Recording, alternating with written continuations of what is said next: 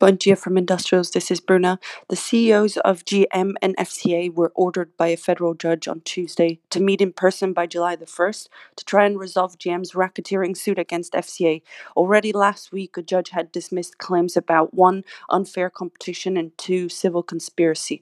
In my view, the conflict could drag into the next round of UAW negotiations in 2023, which could complicate negotiations as, while denying it, GM is effectively blaming UAW of corruption, amongst other things.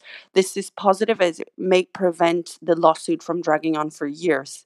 On the PSA-FCA merger, we will have an expert on Friday, 1 p.m.